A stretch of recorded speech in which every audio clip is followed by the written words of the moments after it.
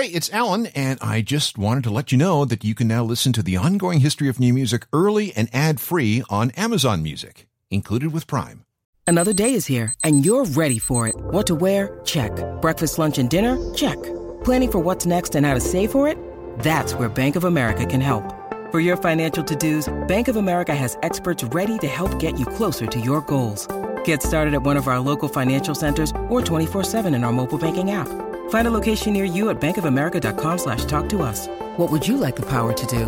Mobile banking requires downloading the app and is only available for select devices. Message and data rates may apply. Bank of America N.A., member FDIC.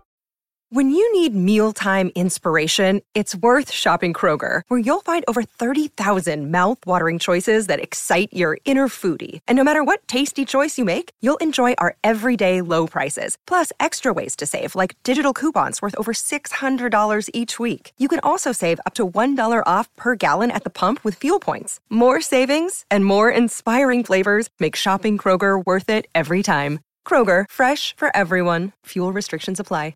Every once in a while, something extraordinary happens in rock and roll.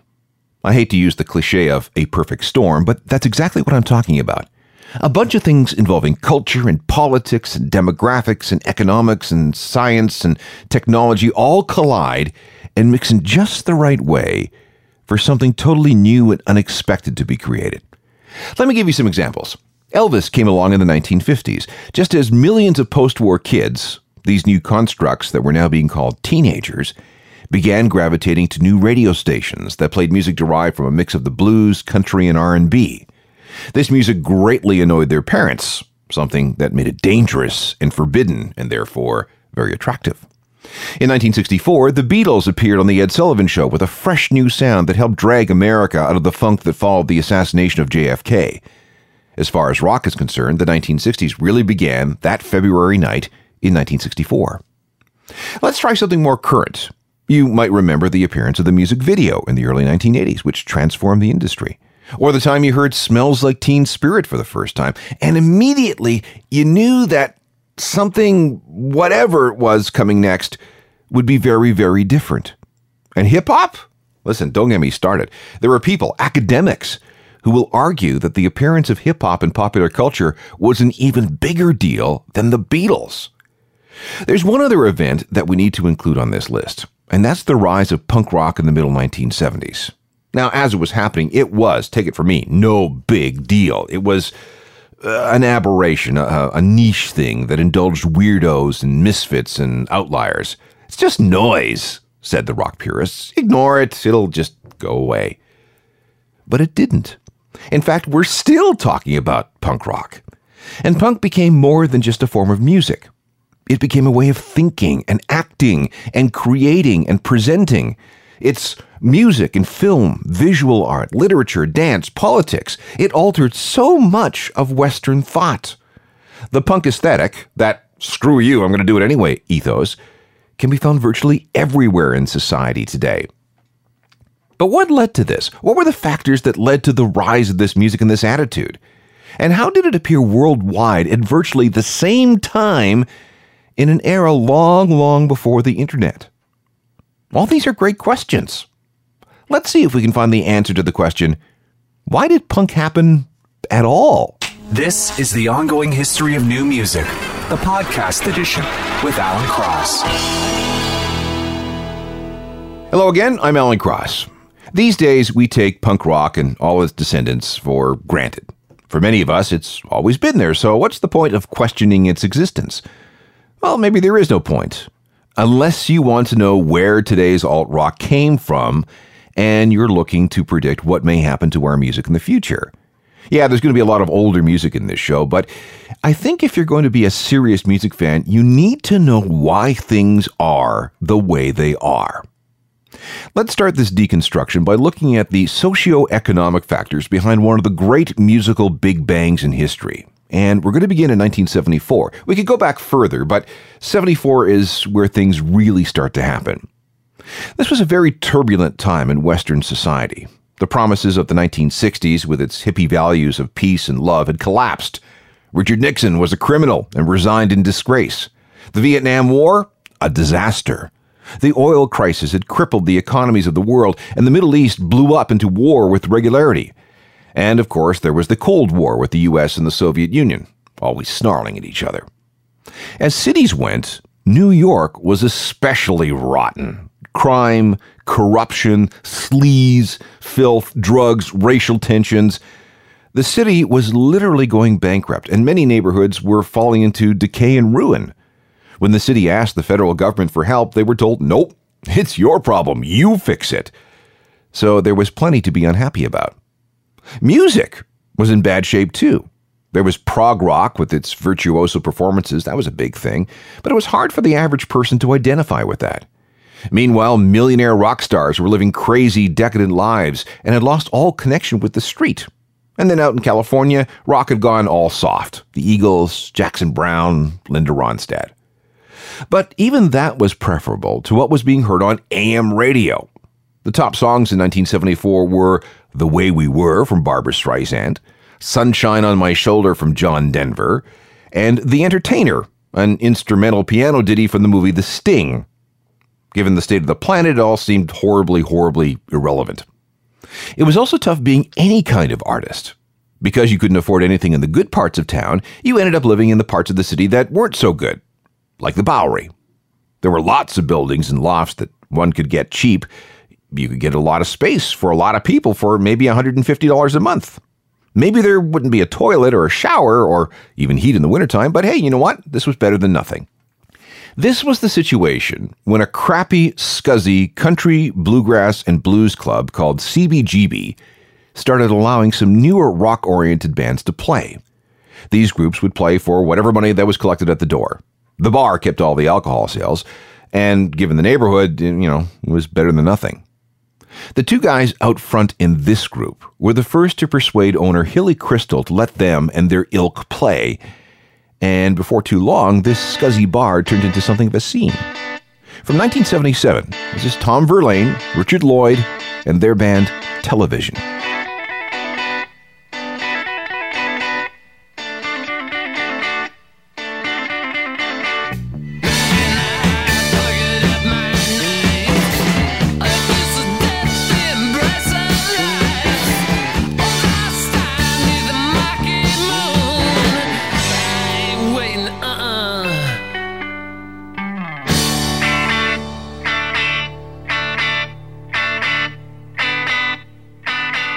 Television, the New York group that can be credited with getting some kind of scene started at CBGB down in the Bowery, that awful, dirty, crime-ridden part of New York, beginning in about March 1974. CBGB slowly became known as a place where disaffected and alienated artists of all kinds could hang out. These were the people living in the area, attracted by the cheap rents. There was something about the shape of the room, too. It was long and narrow, with a sparse stage and no dressing rooms. Because there wasn't a lot on the radio that was worth covering, most of the acts played original material. And because the people who hung out at CBGB were of the left-wing, artsy, anti-establishment persuasion, new experimental original material was given a chance, and even encouraged. This brings us to the Ramones. Most people now look back on them as a straight-ahead buzzsaw punk band, but that wouldn't be entirely correct. When they played their first show at CBGB in August 1974, they were absolutely terrible. No one knew if they were serious. What's with the haircuts and the leather jackets and the same last names? And how can you possibly play 15 songs in 20 minutes? Is this some kind of a joke? Well, no, they were very serious. But because their goofiness was so unusual, they were accepted by the artsy crowd as some kind of grand artistic statement with a minimalist bent. Well, not really, that certainly wasn't their intent. The Ramones never thought of it as something like that. They never thought it through at all. But you know what? Didn't matter.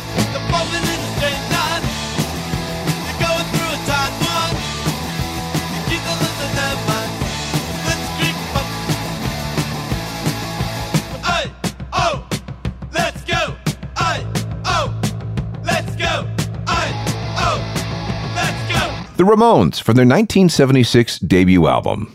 On any given night back then, you could drop in to see them at CBGB. But not all of New York punk was loud and fast. Maybe you'd catch a set by Television, which of course was a lot more artsy.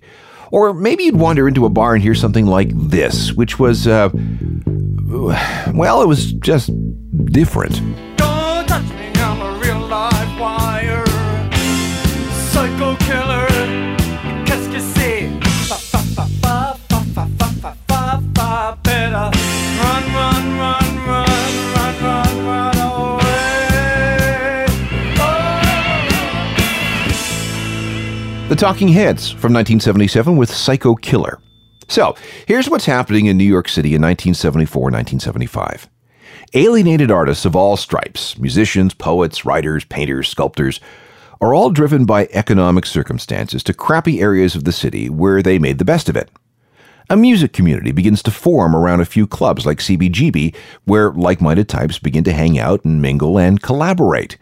And undisturbed by the rest of the music world, some interesting things begin to grow. Eventually, word gets out, and groups like the Ramones and the Talking Heads and Television and Blondie and Patti Smith get record deals, and their music begins to be distributed beyond New York. Some of those records make it to the UK. And that's where we're going next. You're listening to The Ongoing History of New Music, the podcast edition, with Alan Cross. We're back with a look at the question, why did punk happen? Its sound and influence can be found virtually everywhere in society today, but why did it happen in the first place? We started with all the economic, social, political, and demographic reasons behind the birth of a small scene in the Bowery of New York, a place where no one else wanted to go.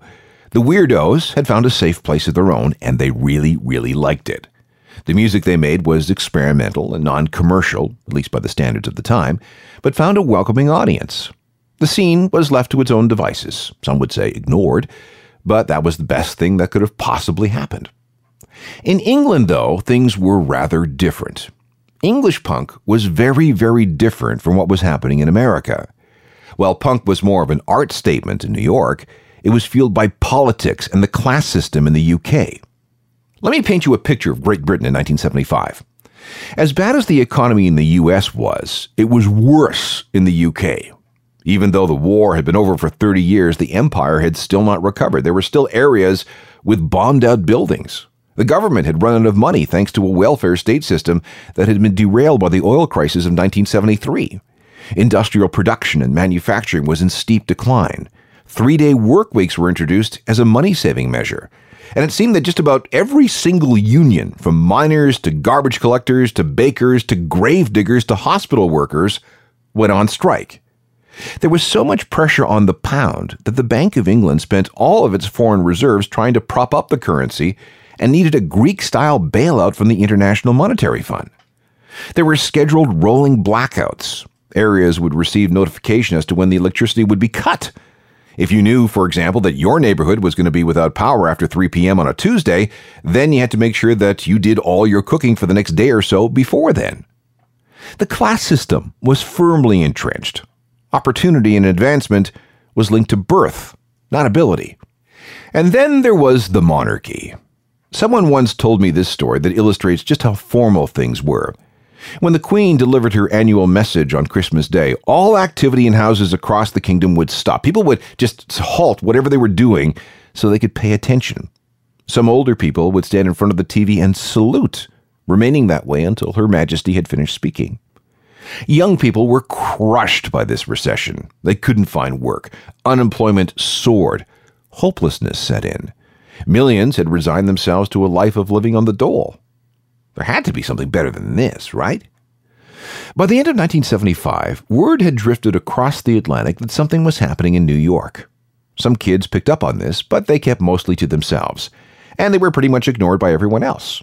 Now, we're actually, literally, talking about groups of young people who numbered in the dozens. That's it. That's how small this scene was. But then something happened that suddenly and unexpectedly brought English-style punk rock to the rest of the country. And for this, context is everything. In December 1976, there were 3 TV channels in the UK: BBC One, BBC Two, and the independent ITV. With so few TV channels, TV personalities were rare things and big stars. And one of those big stars was a guy named Bill Grundy, who hosted a supper-time talk show on ITV called Today. Now, Bill was the real thing, kind of like, the Oprah of his day. He was the first TV host to present the Beatles back in '62, and later he hosted several other national TV shows. And then came Today. On December 1st, 1976, his guests were supposed to be the members of Queen, but at the last second they had to cancel. Everybody seems to recall it was because somebody in the band needed to be rushed to the dentist with a bad toothache. I think it was Freddie Mercury. But because this was live television, a substitute guest had to be found straight away. Someone in Bill Grundy's office got a hold of Malcolm McLaren, the manager of a new group called the Sex Pistols, who had just released their debut single a week earlier. He called them at their rehearsal space and told them that a limo was coming round to collect them for an appearance on Bill Grundy's show. The Pistols, always keen to have a laugh, called some of their friends, and they all piled into the limo with many, many, many bottles of wine, most of which were gone by the time they reached the studio. So here's what happens. The band and all their hangers-on, all quite drunk, were escorted onto the set. Grundy, who was also known to tipple before and during a show, wasn't really keen on having these yabos on his program, so there was tension from the beginning. Most importantly, though, was that Today wasn't on any kind of tape delay. There was no opportunity to censor anything before it went out to millions of living rooms across the nation. And that's where things all went horribly wrong. Well, for Bill anyway. It was 6:15 p.m., Wednesday, December 1st, 1976. By 6:18 p.m., Bill Grundy's TV career was over, and everyone was talking about those filthy young men on the telly. I am told that group have received £40,000 from a record company. Doesn't that seem to be slightly opposed to their anti-materialistic view of life? No, more the merrier. Really? Oh, yeah. Well, tell me more about it. Spent it, haven't we? I don't know, have you? Yeah, it's all gone. Really? Down the boozer. 40, really? Good Lord. Now, I want to know one thing. What? Are you serious, or are you just trying to make me laugh? Gone. Really? Yeah. No, but I mean about what you're doing. Oh, yeah. You are serious? Beethoven, Mozart, Bach, and Brahms have all died. Really? Oh, what are we saying, sir? Wonderful people. Are they? Oh, yes, they really turn us on. What they do? Well, suppose they turn other people on. That's just their time. It's what? Nothing, a rude word. Next question. No. What was the rude word? Was it really? Good heavens, you frightened me to death. Oh, all right. What about you girls behind? He's like your dad, isn't he, this geezer? Are you, Or your granddad. are you worried, or are you just enjoying yourself? Enjoying myself. Are you? Yeah. That's what I thought you were doing. I always wanted to meet you. Did you really? Yeah. We'll meet afterwards, shall we? You dirty son. You dirty old man. Well, keep going, Chief, keep going. Go on, you've got another 5 seconds. Say something You outrageous. dirty bastard. Go on, again. You dirty What a clever boy. What a f***ing rotter. Well, that's it for tonight. The other rocker, Abel, and I'm saying nothing else about him, will be back tomorrow. I'll be seeing you soon. I hope I'm not seeing you again. From me, though, good night. Here's where we need to discuss context. Families all around Great Britain were having supper with the TV on when this happened. These yabos had sworn on television, making a mockery of dear Bill Grundy. The shock, the outrage, and the indignation hit the country like a nuclear bomb. And the next day, all the newspapers had headlines that screamed about this horrible scourge called punk rock. While all the respectable people tried to recover from this horror, a lot of those alienated young people thought, "Oi, this is all right. Let's have more of this then." And so it began.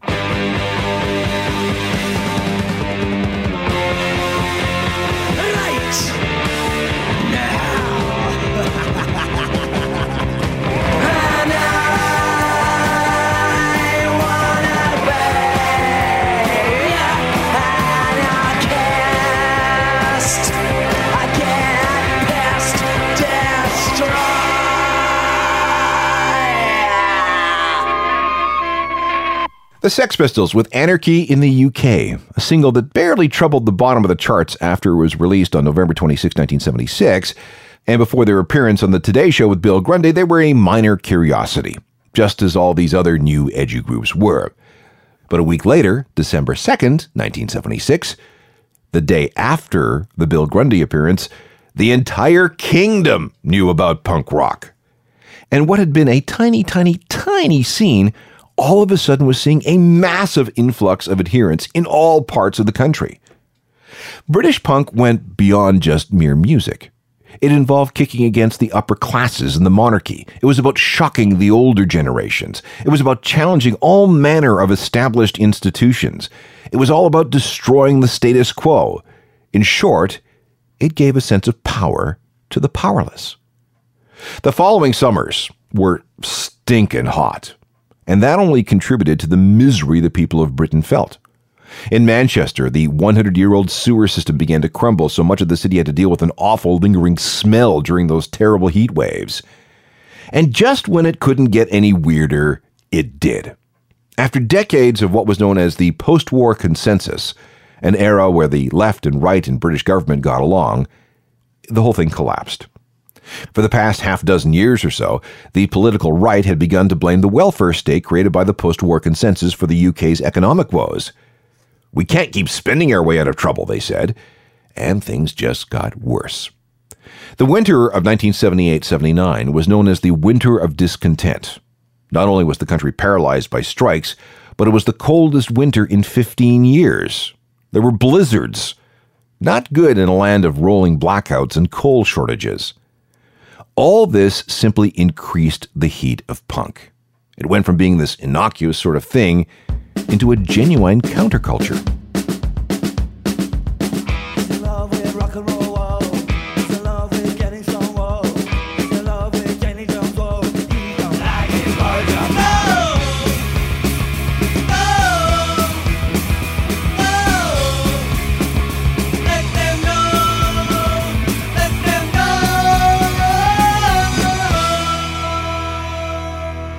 The Clash with Janie Jones, side 1, track 1 of their debut record from 1977.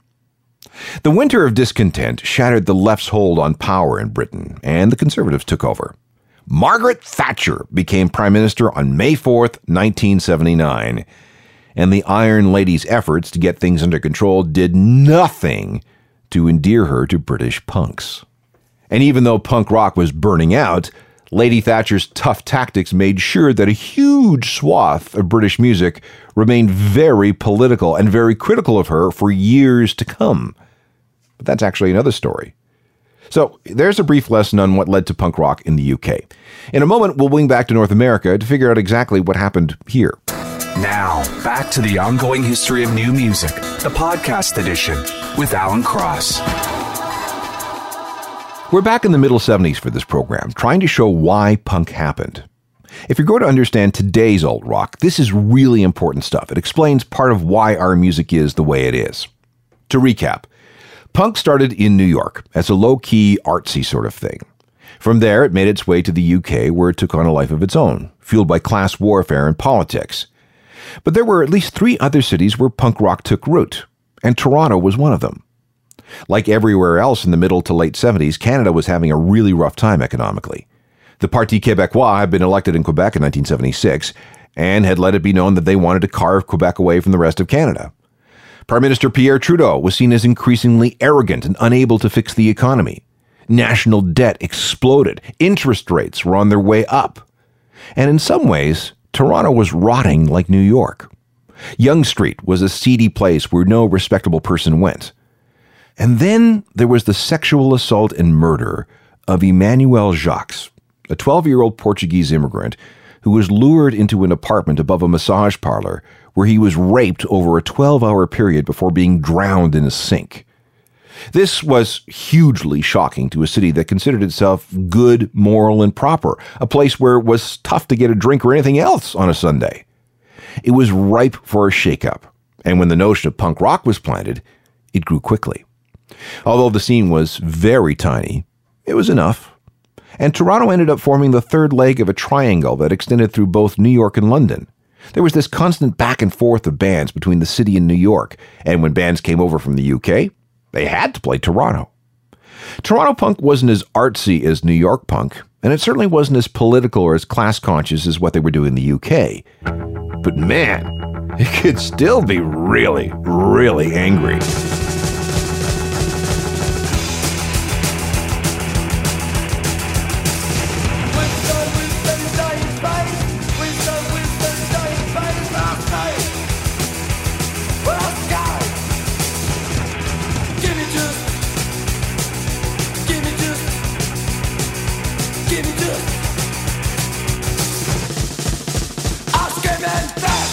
Toronto's The Vile Tones. Some people remember that as the first ever Canadian punk rock single. It was released sometime in May of 1977. There were punk rock scenes in other Canadian cities, Hamilton, London, Winnipeg, Vancouver, but none of them were quite as big as what took root in Toronto. Then there was Los Angeles. LA had always been a place for the alienated, the outcast, and the weird, so it was a natural place for punk to land. As soon as the Ramones and some of the other New York bands started releasing records, and as soon as a few Sex Pistols singles were spread around by the right people, LA took to punk very quickly. Again, we have the recurring themes of alienation and hopelessness mixed with the desire to kick the crap out of the status quo and the established music industry. And because LA had its own version of CBGB, it didn't take long for some kind of scene to establish itself. The Mask was on Hollywood Boulevard. The owner was a Scotsman named Brendan Mullen. This was the home to places like X, the Germs, the Blasters, the Dills, the Screamers, the Weirdos, the Zeros, and it was also a rehearsal home for an all-girl punk band called the Go-Go's. Yes, them. They were very punk before they became pop. The Mask opened in 1977 and closed in 1979. Very short run, but it was essential to the development of SoCal punk. Let me play you this. The Nerves were part of this LA scene, and in 1976 they released a 4-track EP that featured this song that later traveled east, where it was picked up in New York by Blondie, who then had a hit single with it. I'm in the phone, but there's the one across the hall. If you don't answer, I'll just ring it off the wall. I know she's there, but I just had a call. Don't leave me hanging on the telephone. Don't leave me hanging on the telephone.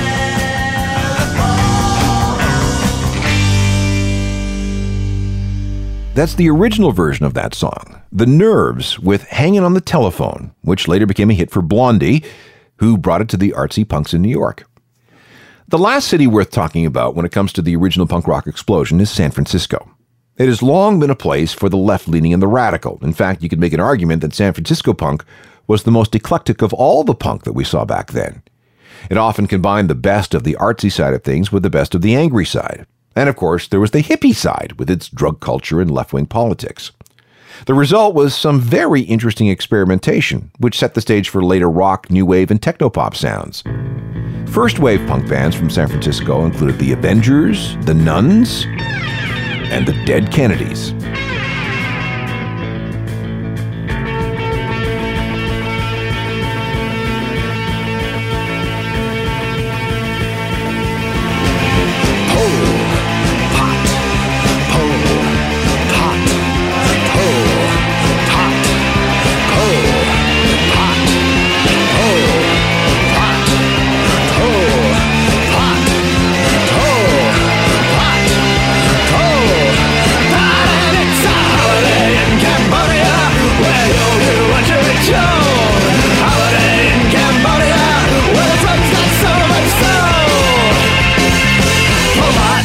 The highly political Dead Kennedys, a Bay Area punk band that helped set the table for what would later be called hardcore.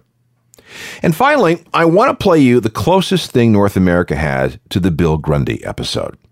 In December 1978, the Sex Pistols were booked to play this new show on NBC called Saturday Night Live. However, they ran into visa problems and were replaced at the last second on the show by this geeky guy from England named Elvis Costello. Now, you can play the show, the producer said, if you promise not to play your song Radio Radio. You got to understand that Saturday Night Live is on NBC. NBC owns a lot of radio stations, and your song is insulting towards radio programmers, so we would really appreciate it if you kept your performance to one of your British singles. Please. Elvis said, okay. But then this is what happened on December 17th, 1978. And as we saw with the Sex Pistols and live television, sometimes weird things can happen.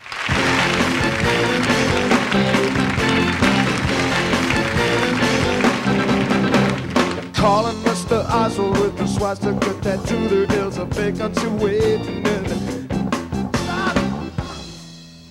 I'm sorry, ladies and gentlemen, there's no reason to do this song here. Radio, radio. 1, 2.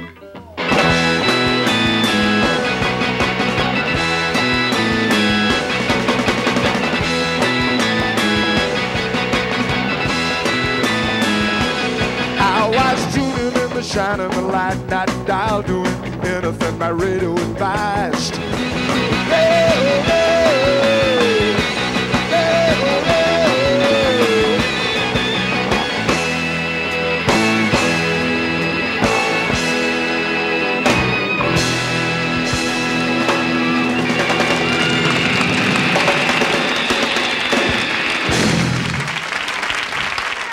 How punk rock was that? Back in a moment. More of the ongoing history of new music, the podcast edition with Alan Cross. This was another one of those Why Are Things the Way They Are shows. Today's music and today's musical attitudes didn't just happen. It's all the result of years and years of evolution and mutation. And if you're an alt-rock fan, you cannot understand what's happening now if you don't look back to where it all came from. As far as alternative music is concerned, its big bang moment was in the mid-1970s, and we're still feeling the effects today. Think about that the next time you hear anything on the radio.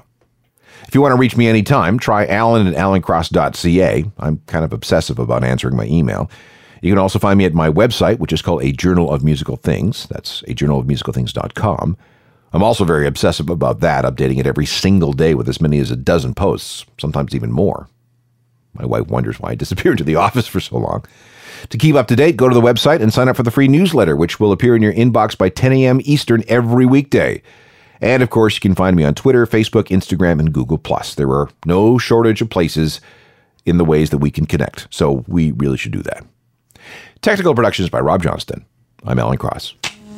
You've been listening to The Ongoing History of New Music, the podcast edition with Alan Cross. Subscribe to the podcast at iTunes and through Google Play.